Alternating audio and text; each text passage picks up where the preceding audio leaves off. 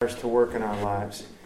And we're starting a new study today. I just think it'll be 2, maybe 3 weeks probably, on holiness and sanctification.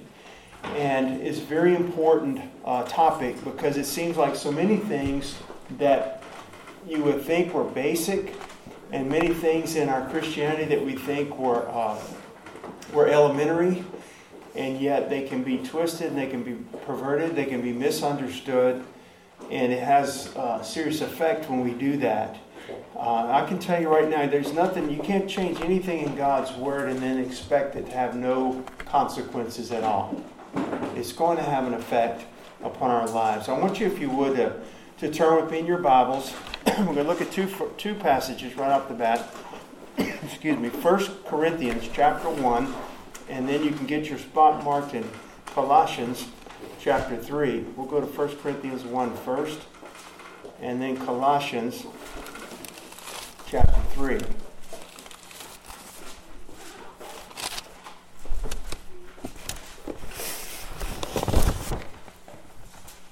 First Corinthians 1:2 says, "Unto the church of God, which is at Corinth, to them that are sanctified in Christ Jesus, called to be saints, with all that in every place call upon the name of the Lord, of Jesus Christ our Lord, both theirs and ours."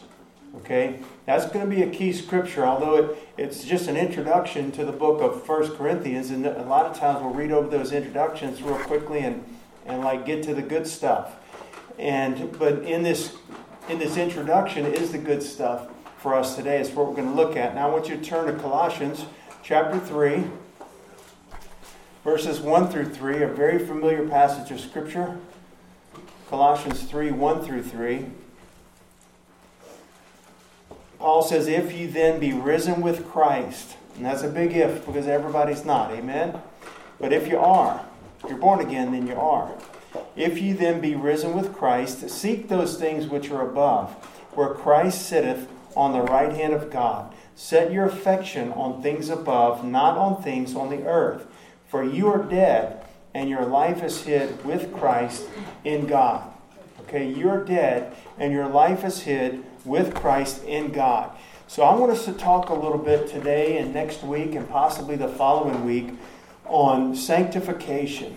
All right, in the Foundations book, we've studied it in Foundations 1. And the big difference, the big thing I want to focus upon is, first of all, laying out sanctification. What is it? But also very clearly seeing the difference between what we would call a positional sanctification or a positional holiness. That would be our standing in Christ. And the difference between that and a practical sanctification. Both are biblical, both are of the Lord, both are part of the life of a Christian. But they're not the same thing, and it's very important that we see that they're not the same thing. There is a positional sanctification or holiness that a man or woman has simply as a result of the new birth. That's my standing in Christ. This is what we're going to talk about today specifically.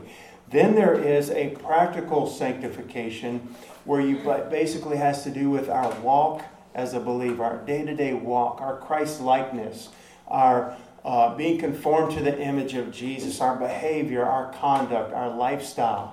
And we'll talk about that next week and possibly the week after.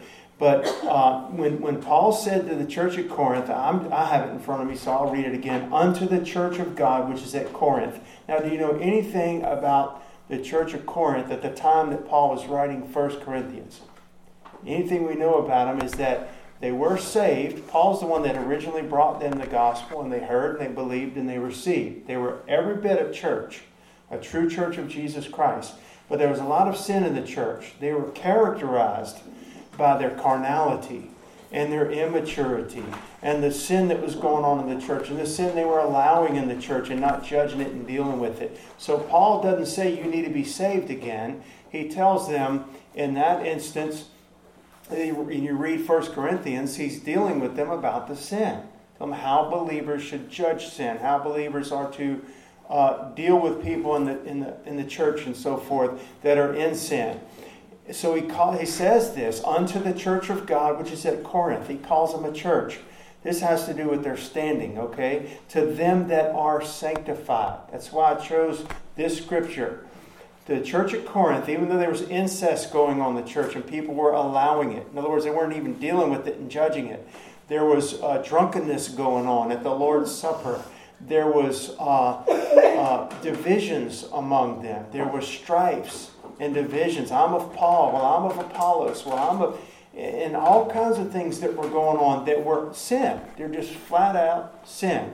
Should not have been taking place in the house of God. But guess what? He doesn't say that they weren't Christians. In this instance, he knew that they were saved.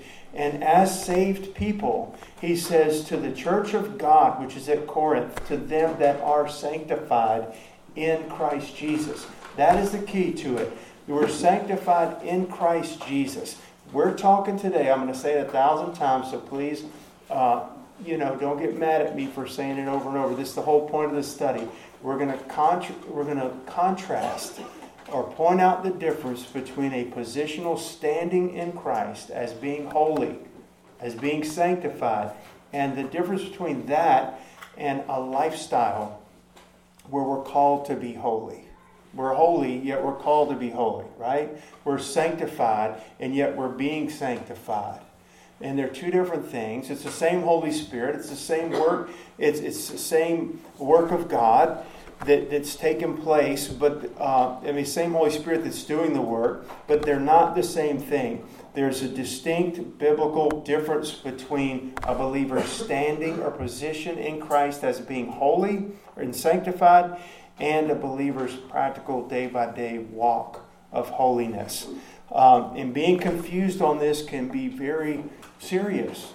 And it doesn't sound like that big a deal, but when we start talking about it, you might some wheels might start turning, and you say, well, I've seen that happen. I've seen this error happen. I've seen this error in judgment happen or in teaching. If I'm off on this, y'all, it's going to affect a lot of things. It's going to affect the way I judge myself as a believer. You know, we're to judge ourselves.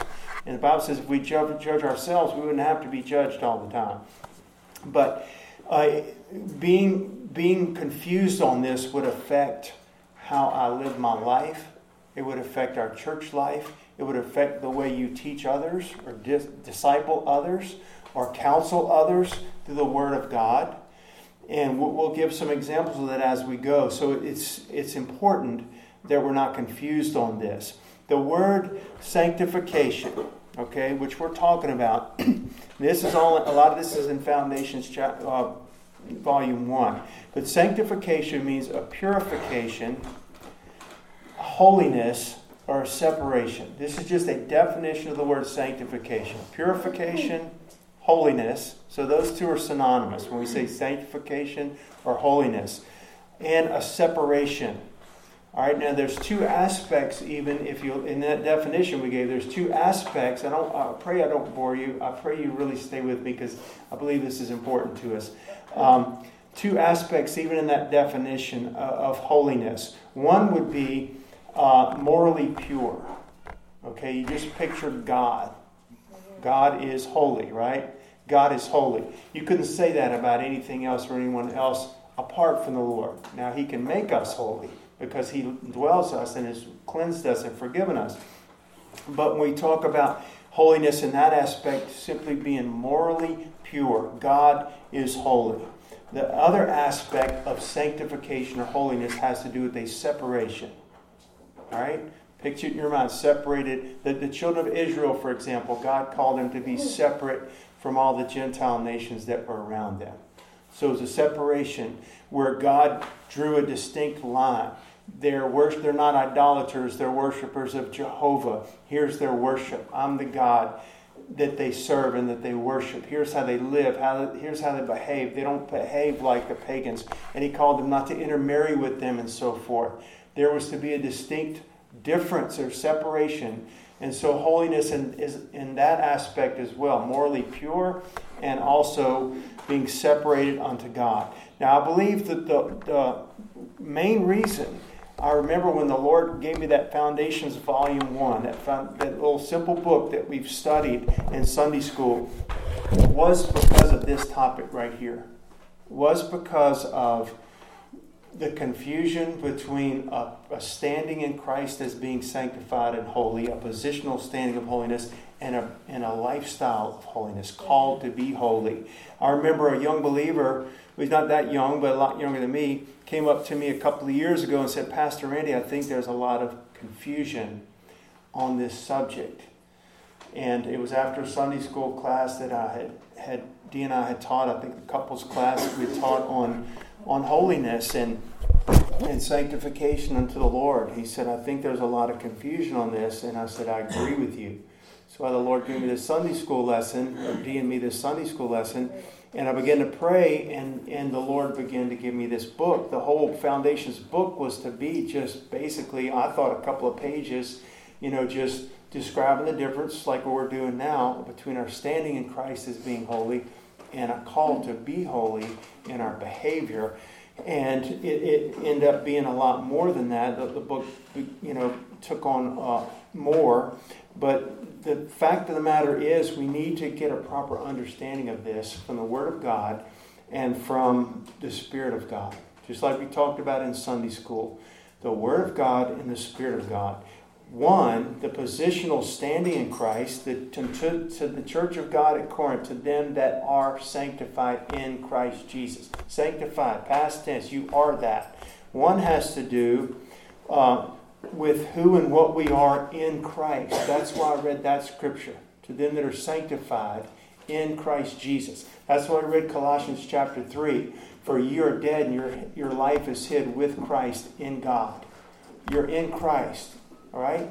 And so the other has to do with my behavior and my walk as a child of God and my being conformed to the image of the Lord Jesus Christ. And that was what we would call a practical sanctification or a practical holiness, a day-to-day walk. Like I said, both are a work of God, both are a work of the Holy Spirit, but they're not the same things.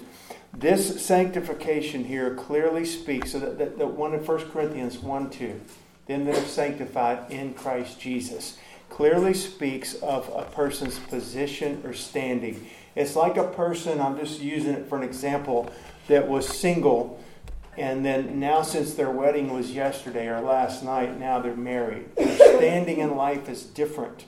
I'm not saying it's better or worse. I'm just saying it's different. They were single, even though they were engaged and dating and everything like that, but now they're married. There's a legal marriage that's taken place in the eyes of God, in the eyes of civil government. It's taken place, and so their standing is different. And that is like our positional standing in Christ. And that has actually very little or nothing to do with my lifestyle. Because the church at Corinth was living in all kinds of sin at the time Paul wrote that phrase, to them that are sanctified in Christ Jesus. They weren't living a holy lifestyle. They weren't walking, there was blatant sin, let's put it that way, in their life, an open sin, and sin that was going unjudged. And yet he still calls them to the church of God at Corinth, to them that are sanctified in Christ Jesus. He calls them that. He wasn't mistaken when he said that. At any given moment, y'all, you could look at my life, and I'll use myself as the example. At any given moment, if you hung around with me a long time, I pray you wouldn't, but I think you would. If you hung around with me for a long time, you would see something in my life, an attitude, a word, pride, a pity, whatever. You'd see something, impatience, selfishness. It's all there, okay? You would see some of that in my life. And it just at that moment, for that 5 minutes, 5 seconds, that little time you spent with Randy, and you saw that in my life, if that's all you saw me, you'd say, that guy don't know Jesus. You would see things in my life where if that's all you saw, you would think he doesn't know the Lord. That's so ungodly. That was so un-Christ-like. All right? Now, I don't live there, and I don't wallow in it, and that's not the pattern of my life. And I pray it's not the pattern of yours. I know it's not, because I know y'all. But the same could be said, that if we hung out long enough, we would catch somebody in a bad moment. That's safe to say, right? Well, at any given moment, my life may look unholy, That would be my practical walk with the Lord. That would be my conduct, my behavior. Be holy in all manner of conversation, and I wasn't. But that does not affect my standing in Christ. Do y'all understand that? My standing in Christ is something that's secure. My standing in Christ as Him calling me sanctified, and sanctified in Christ Jesus. The key is that I'm in Christ Jesus. I'm sanctified in Christ Jesus. If I'm just part of a church but not in Christ, I'm not sanctified in Christ Jesus. If I just like Christian things and hang out with Christian people and listen to Christian music and like Christian doctrine, but I'm not born again, then I'm not going to be sanctified in Christ Jesus. I do not have that position of standing in the Lord if I'm not born again. This positional holiness has to do with a believer's standing in Christ. It does not have to do with, am I living very Christian at this moment or not? Does that make sense? Okay, I know it does, and I know that I'm belaboring the point, but it's very important. And so we'll talk about that. And honestly, y'all, the call of God is if I am sanctified in Christ, then the call is to be holy like Christ. All right? There's no doubt about that. But that doesn't affect my standing, and I thank the Lord that it doesn't. I might have had a really lousy day today as a Christian, and yet I don't have to fear that I don't have this right standing in the Lord anymore. What I do have to do is confess my sin. If I confess it, He's faithful and just to forgive me of my sin and to cleanse me from all unrighteousness. What I do have to guard against is that ungodliness not become a pattern in my life, where we just build sin upon sin upon sin, because then that can begin to affect my heart, and that can affect my relationship with my Lord and Savior, and my testimony for Christ, and so many other things. But I don't need to live in fear that when I had a bad day as a Christian, that I don't have this standing in the Lord anymore as being in Christ, and as so being in Christ that I'm sanctified in the Lord. Y'all understand that? Okay. Again, every person that's genuinely born of God, this standing that we have is simply a result of the new birth. Somebody that at the very moment a person gives their life to Christ. And I always use this example to me because I can picture it. But let's just say that we're dealing with somebody that's an alcoholic or a drug addict or a prostitute, because these are like big sinful things that we think of, and they're lost, and we bring the gospel to them right in the midst of their sin. Okay? Just like a woman caught in the very act of adultery. All right? And we bring the gospel to them. This person's got alcohol on their breath and on their clothes and in their hands, maybe a bottle, and they don't know Jesus. And the Lord leads you to witness to them. And they stop, and the Lord arrests them and quickens them.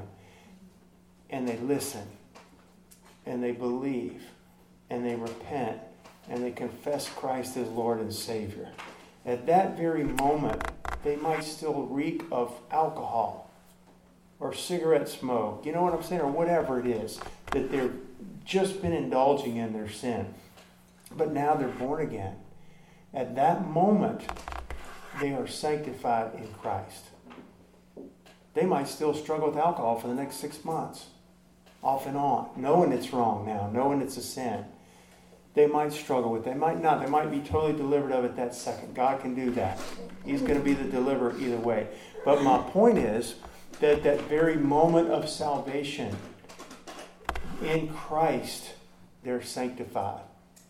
They have a positional standing in the Lord that cannot be improved upon later as they get this sin out of their life and the Lord begins to sanctify them through their life. Their position in Christ is one of being sanctified in the Lord. It's a result of true salvation, not a phony conversion, not just joining the church, not joining a youth group, not going on a school Christian retreat, but getting born again. This would be a result of that. It's a genuine work of the Lord in the life of that new believer and for the life of that believer in Christ, okay? We believe in his work on the cross. We believe in Christ and no other. We know that we're sinners. We turn from our sin. We believe in the Lord Jesus Christ, and we're born again, okay? And it's actually, like I said, a result of true salvation. We wouldn't be saved if we didn't have this right standing in the Lord. And we wouldn't have this right standing in the Lord if we weren't saved. It's part of salvation. Almost by the very definition of what takes place is that God places us in his Son, Jesus. His Son already has a right standing, okay? As being the eternal Son of God, being holy, being just, the spotless Lamb of God. And then when we're born again, that alcoholic or whoever, you or me or whoever, we're born again, we're placed in Christ. The Holy Spirit places us into Christ. He seals us, and we're in Christ. So there's my standing. There's my position. I'm not single anymore. I'm married. I'm married to the Lord. Okay? I was lost. Now I'm found. There's not an in-between state. I was outside of the family of God. I was in my own sin. And now I'm born again, and I'm robed in the righteousness of Christ Jesus. So salvation, just in salvation, with no striving after holiness, no striving to work out my salvation, no prayer life, no study of the Word to study to show myself approved, no service to the Lord, just in salvation, the Lord has put me in that right standing in his Son Jesus. All right? And so the Bible says, therefore, if any man be in Christ, he is a new creature. In Christ. If any man be in Christ, he's a new creature. Who did it? The Lord did it. It's a miracle. It's a result of the new birth. You might feel anything but holy, and I might feel anything but holy at any particular time as a Christian, as a believer. But I'm just talking about what the Bible says is our position, our standing. We're married to him. He calls us his sons and daughters. He says Christ is our brother. He's made us joint heirs with his Son, Jesus Christ. We were outside the covenants and promises of God. We were enemies with God. And now we've been reconciled to God through the blood of his Son, Jesus. This is so great salvation. This is just plain, basic salvation. What has the Lord done for me? He calls me sanctified. And he calls me holy in that sense in my standing. It has everything to do with what the Lord has done in us and nothing to do with my own personal performance other than believing in Jesus, repenting and confessing him, which is necessary for salvation. Nothing beyond that. We know the passage, but I want you to turn and read it with me in 1 Corinthians chapter 6. Perfect example. 1 Corinthians chapter 6, let's pick up in verse 9.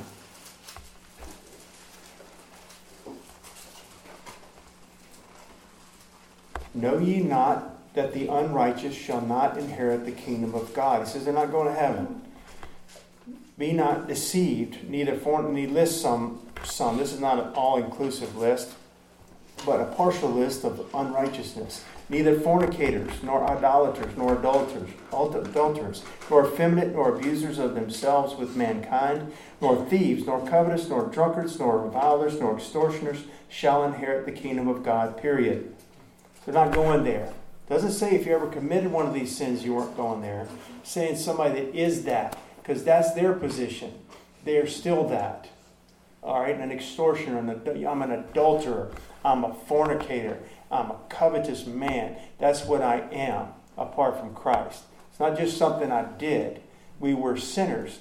Not just that we sinned occasionally or even often. We were sinners by our nature, right?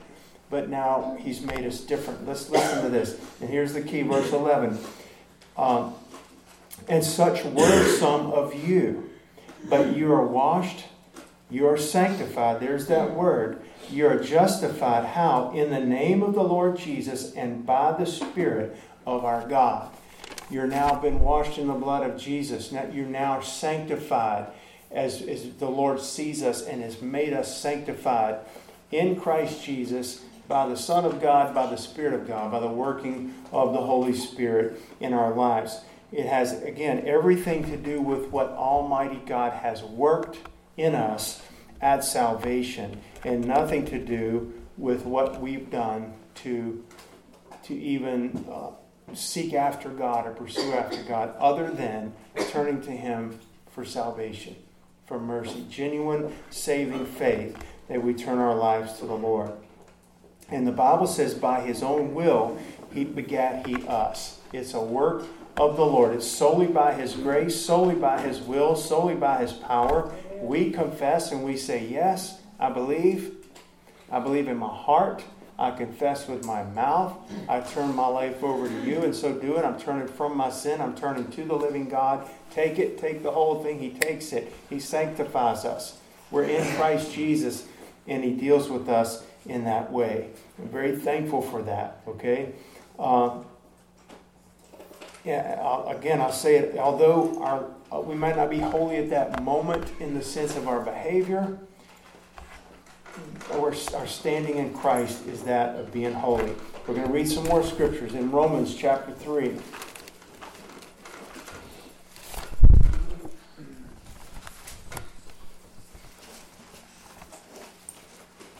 Romans 3, 27 and 28. So where's boasting? If I have this standing in the Lord as being sanctified and holy, Paul says, where's boasting then? It's excluded. By what law? Of works? Nay, but by the law of faith. Therefore we conclude that a man is justified by faith without the deeds of the law. And we could also say without our own works. Okay, it's a remarkable miracle or work that the Lord has done in the life of everyone that comes to Him by faith at the very moment of salvation. Okay? Practical sanctification, which we're going to get into next week, is an ongoing or progressive thing. Y'all understand that? It's ongoing. Today we ought to be more like Jesus than we were this time a year ago. And we might not see it because it's gradual changing. That's a progressive sanctification where we're becoming more like Jesus. And a year from now, we should be more like Jesus than we are sitting here today. All of us. We ought to be provoking one another to love and good works, and iron sharpening iron, and one man sharpening another in Christ. But our positional standing in the Lord is steady. It's established upon Christ. That sanctification as being in Christ Jesus. And so it's a work of the Lord that He's done. The Bible says salvation is of the Lord. There's a righteousness that a believer receives from God. A righteousness that a believer receives from God at the moment of salvation.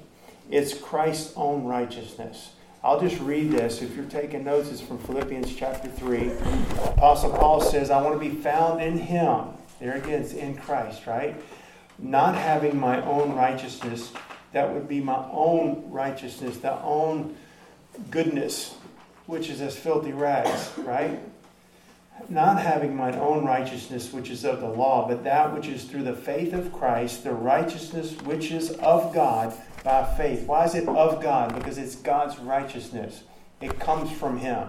It's His righteousness. And if we're found in Christ by the result of being born again by faith, then it is Christ's righteousness that we now possess because He gave it to us. He robed us in that righteousness. It's the believer's possession now at salvation.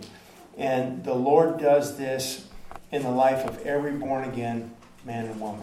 Not specific ones, not special ones, but everyone.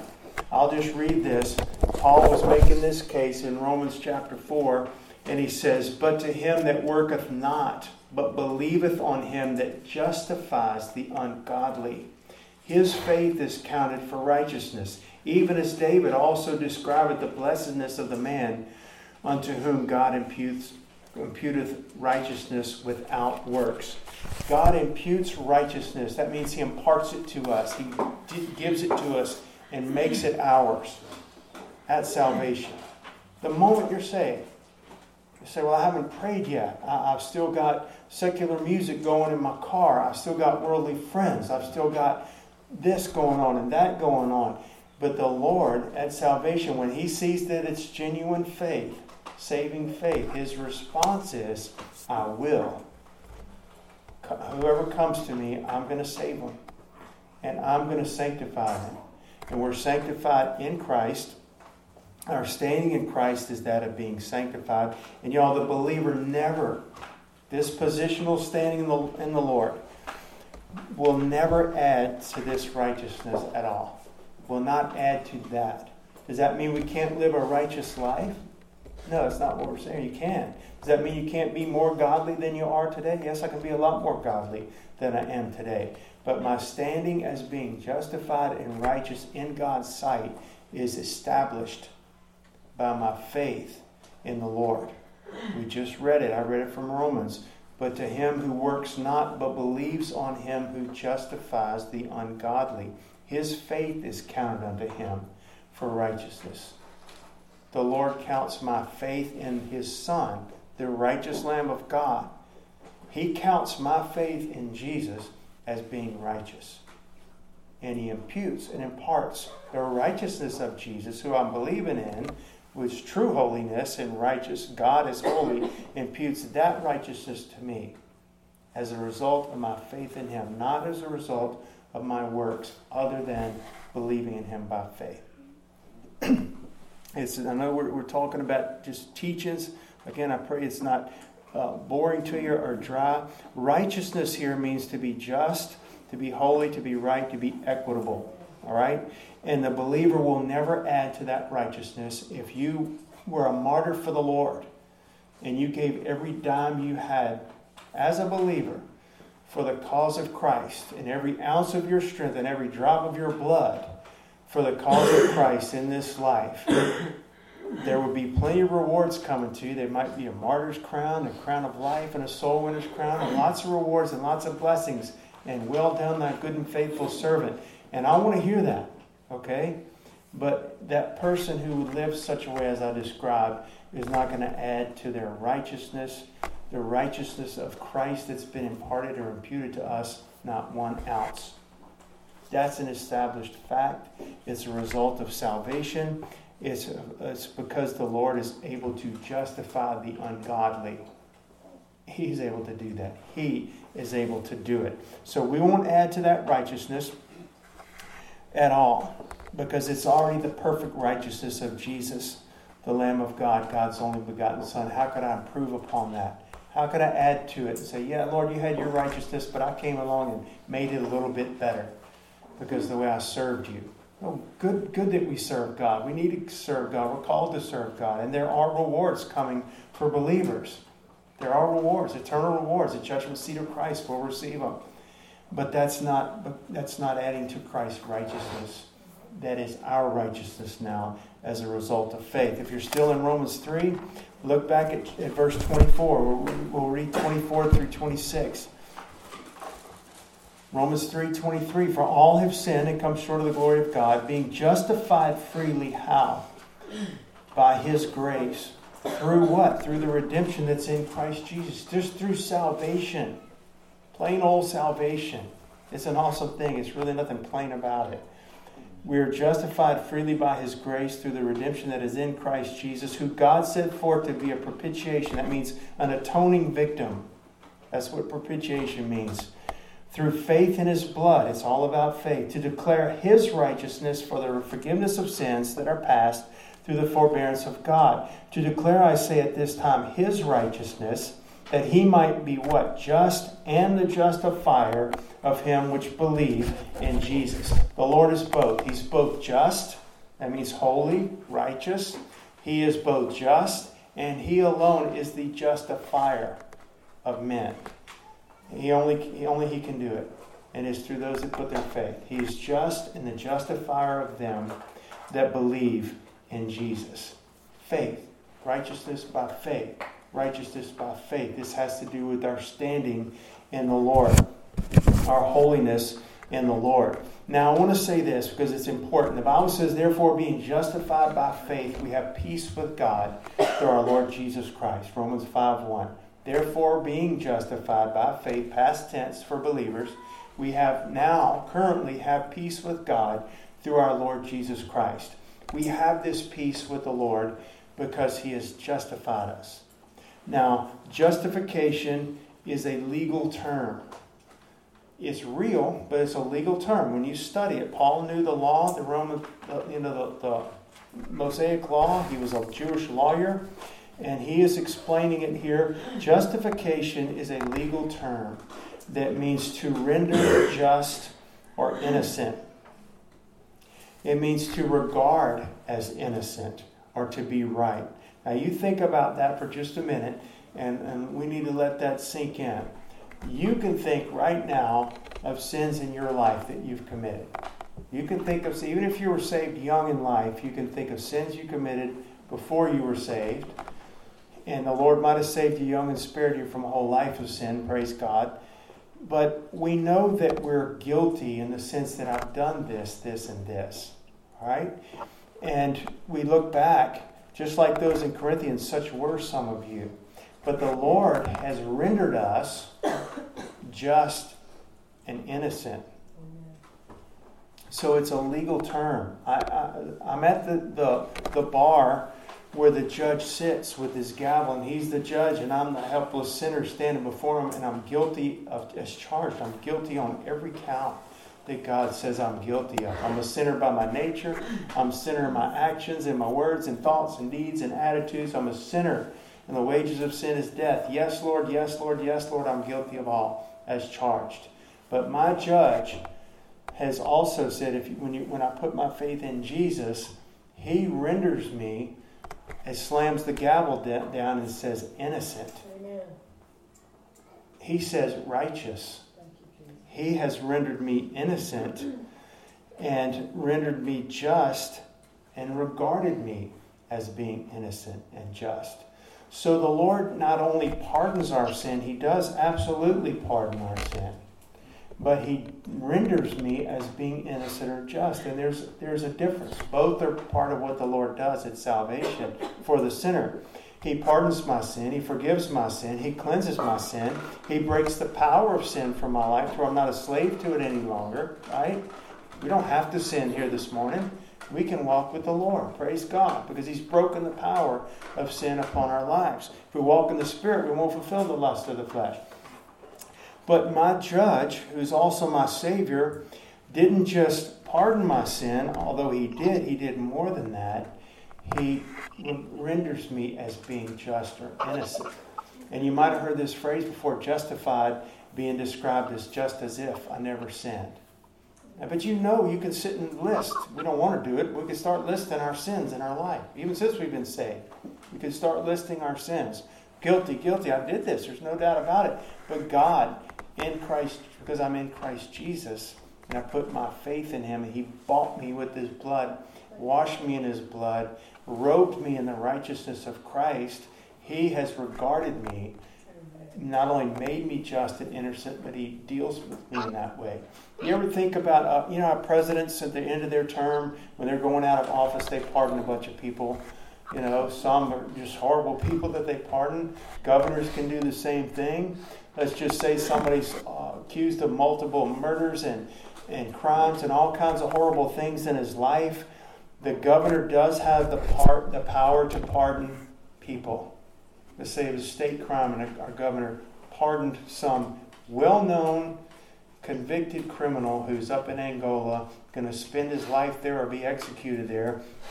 And the governor, though all the facts of the case are there, and he was guilty, and a jury found him guilty, and the criminal knows he was guilty, the governor knows he was guilty, everybody knows they're guilty, but for some reason he pardons them, let's just say. He can pardon him, and the criminal walks free. Legally, you can't try him again for that. The governor has pardoned him. So legally, he's free as a bird.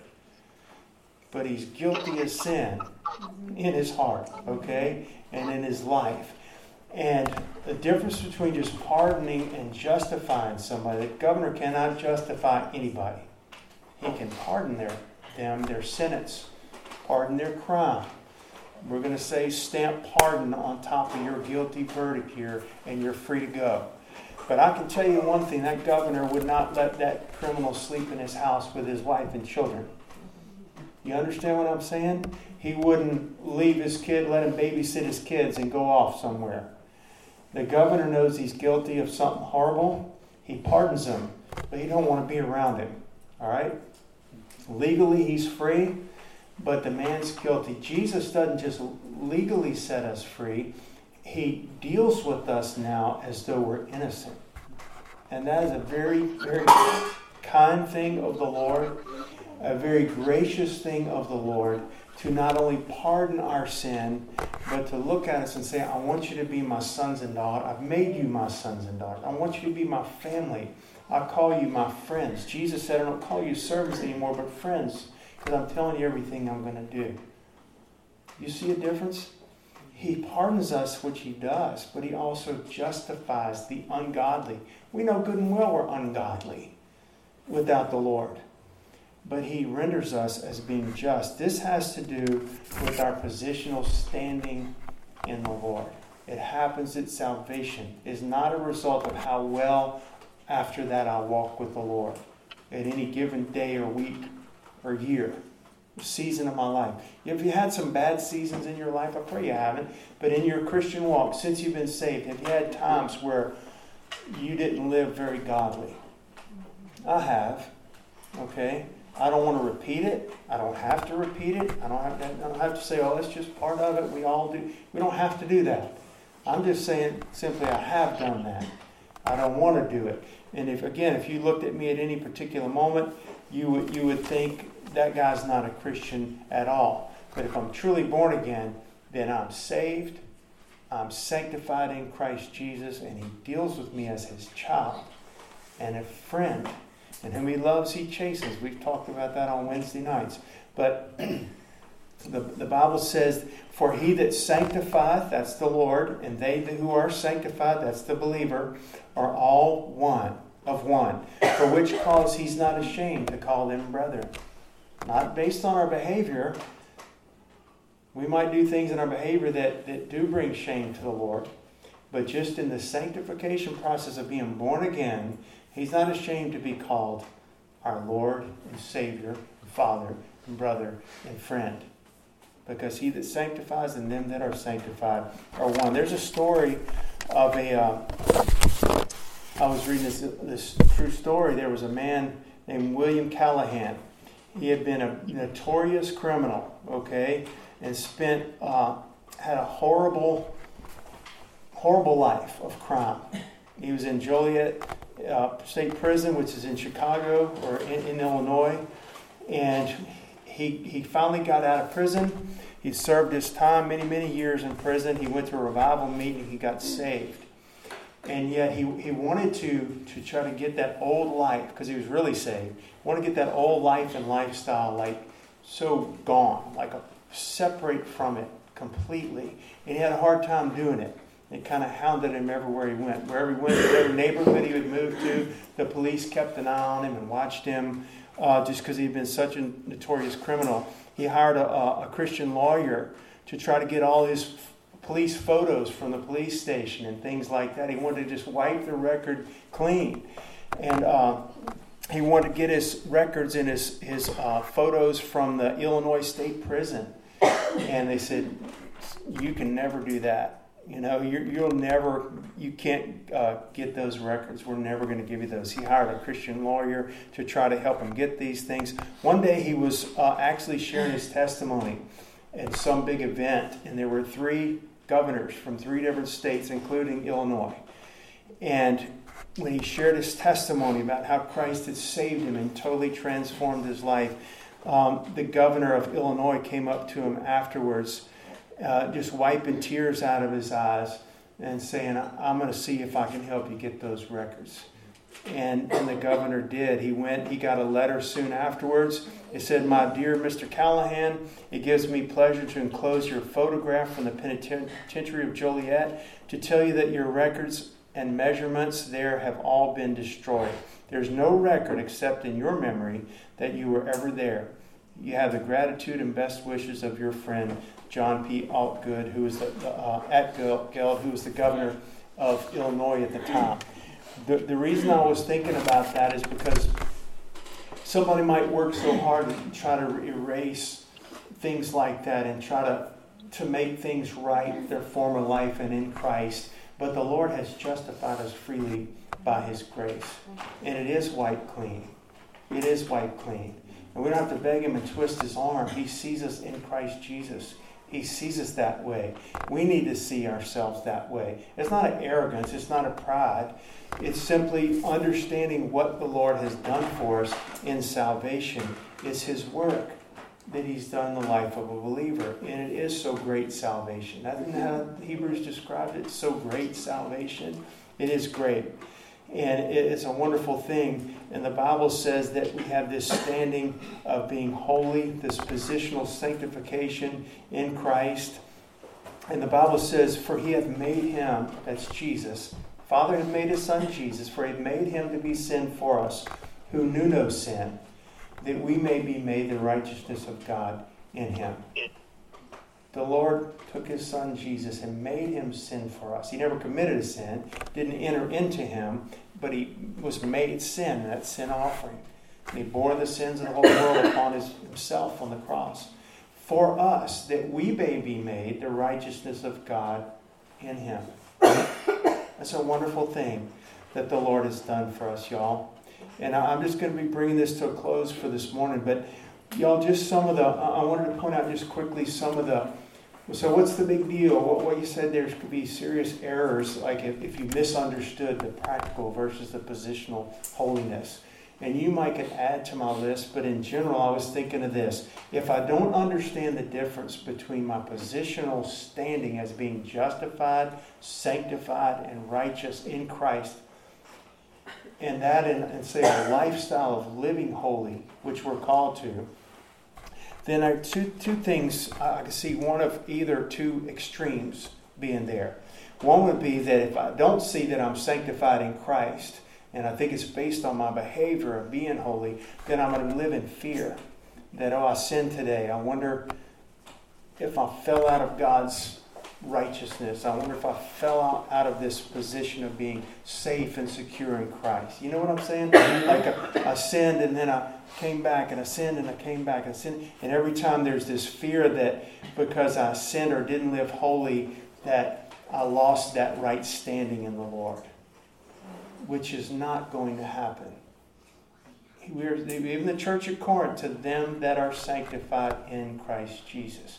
We know all their sin, notable sin. We'll talk about it some more next week. And yet their position in Christ was still that, as being sanctified, because they're in Christ. So God doesn't want us to live in fear, that every time we sin, we're going to, we somehow lost God's favor in the sense that we no longer have that standing. And what do I do now? And I'm not going to go to heaven one day and that kind of thing. God doesn't want us to live that way. All right? I tell you what else He doesn't want. The other end of that spectrum would be that I'm sanctified in Christ. I'm as holy as I'll ever be. So what's the big deal? Why should I try to live godly? I see that. I've seen that. I think you've seen that. What's the big deal? What's this all about? You won't hear preaching on working out your salvation with fear and trembling. You won't hear preaching about walking worthy of the calling wherewith you're called.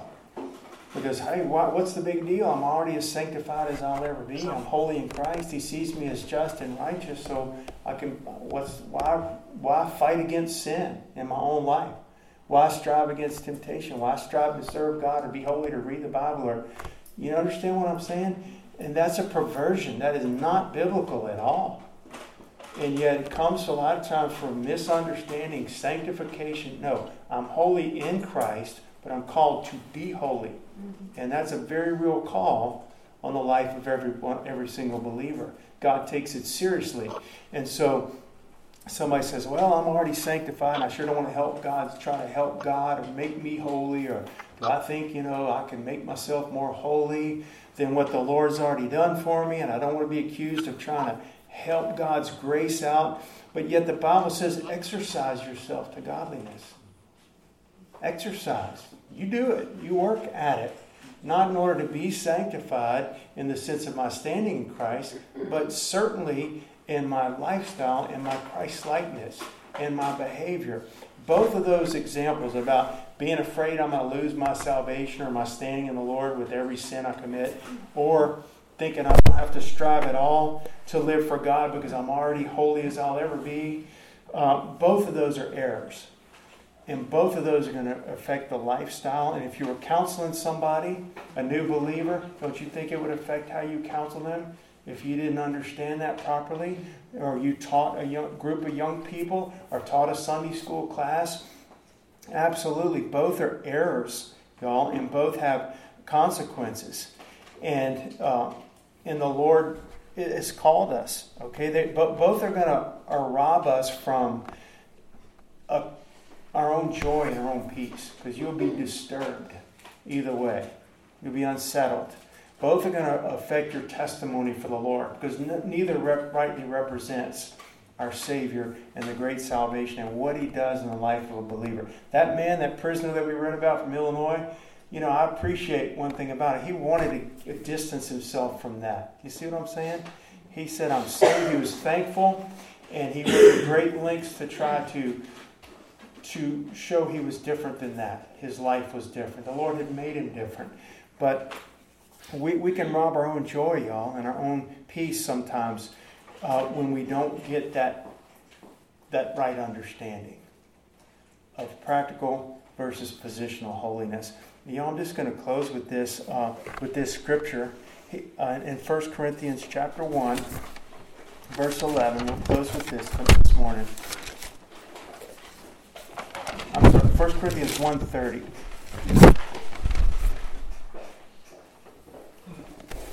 Again, he's speaking to the church at Corinth. With all of their carnality that was going on, they were saved. But of Him, of Jesus, of the Lord, are you in Christ Jesus, who of God is made unto us wisdom and righteousness and sanctification and redemption, that according as it is written, He that glorieth, let him glory in the Lord. That's our standing. He has washed us. He has sanctified us. He's justified us. Christ is for us, since we're born again, wisdom, godly wisdom, righteousness, the righteousness of Christ, sanctification and redemption. The Lord is that to us. He is that for us. He has done that in us. He's doing that in us. That's our standing in the Lord. Amen? That's our position. It will not change if you have a lousy day today in Christ. I pray you don't. I pray you pursue after God and pursue after holiness, the practical holiness of the Lord, which we'll talk about more next week. But it's not going to change if you have a great day in Christ and feel as holy as you've ever been, or have a bad day and you're asking 15 people to forgive you because you sinned today. That position doesn't change if you're in Christ. And the Lord wants us to know that, y'all. He wants us to rest in that. He wants us to thank Him for that. He wants us to lift our hands and worship Him and say, Lord, I know what a lousy, no good sinner I was, and the things that I've done. I know it, Lord. And He certainly knows it. But Lord, what you've done for me in salvation, what you've imparted and imputed to my life, simply by faith, because I put my faith in Jesus. And you even gave me the faith to help me to do that. And what you've done for me, Lord, I want to thank you for it. I don't want to waste it. Now I want to live a life that's befitting of that salvation. Amen? Y'all stand with me. We're just going to worship the Lord. You don't have to wait. The altars are open. Come and just begin to thank the Lord. Begin to praise God and call upon Him even now. Thanking Him for that salvation. Thanking Him for what He's done for you. And what He's done for me. Just in salvation. God, I know that on my own I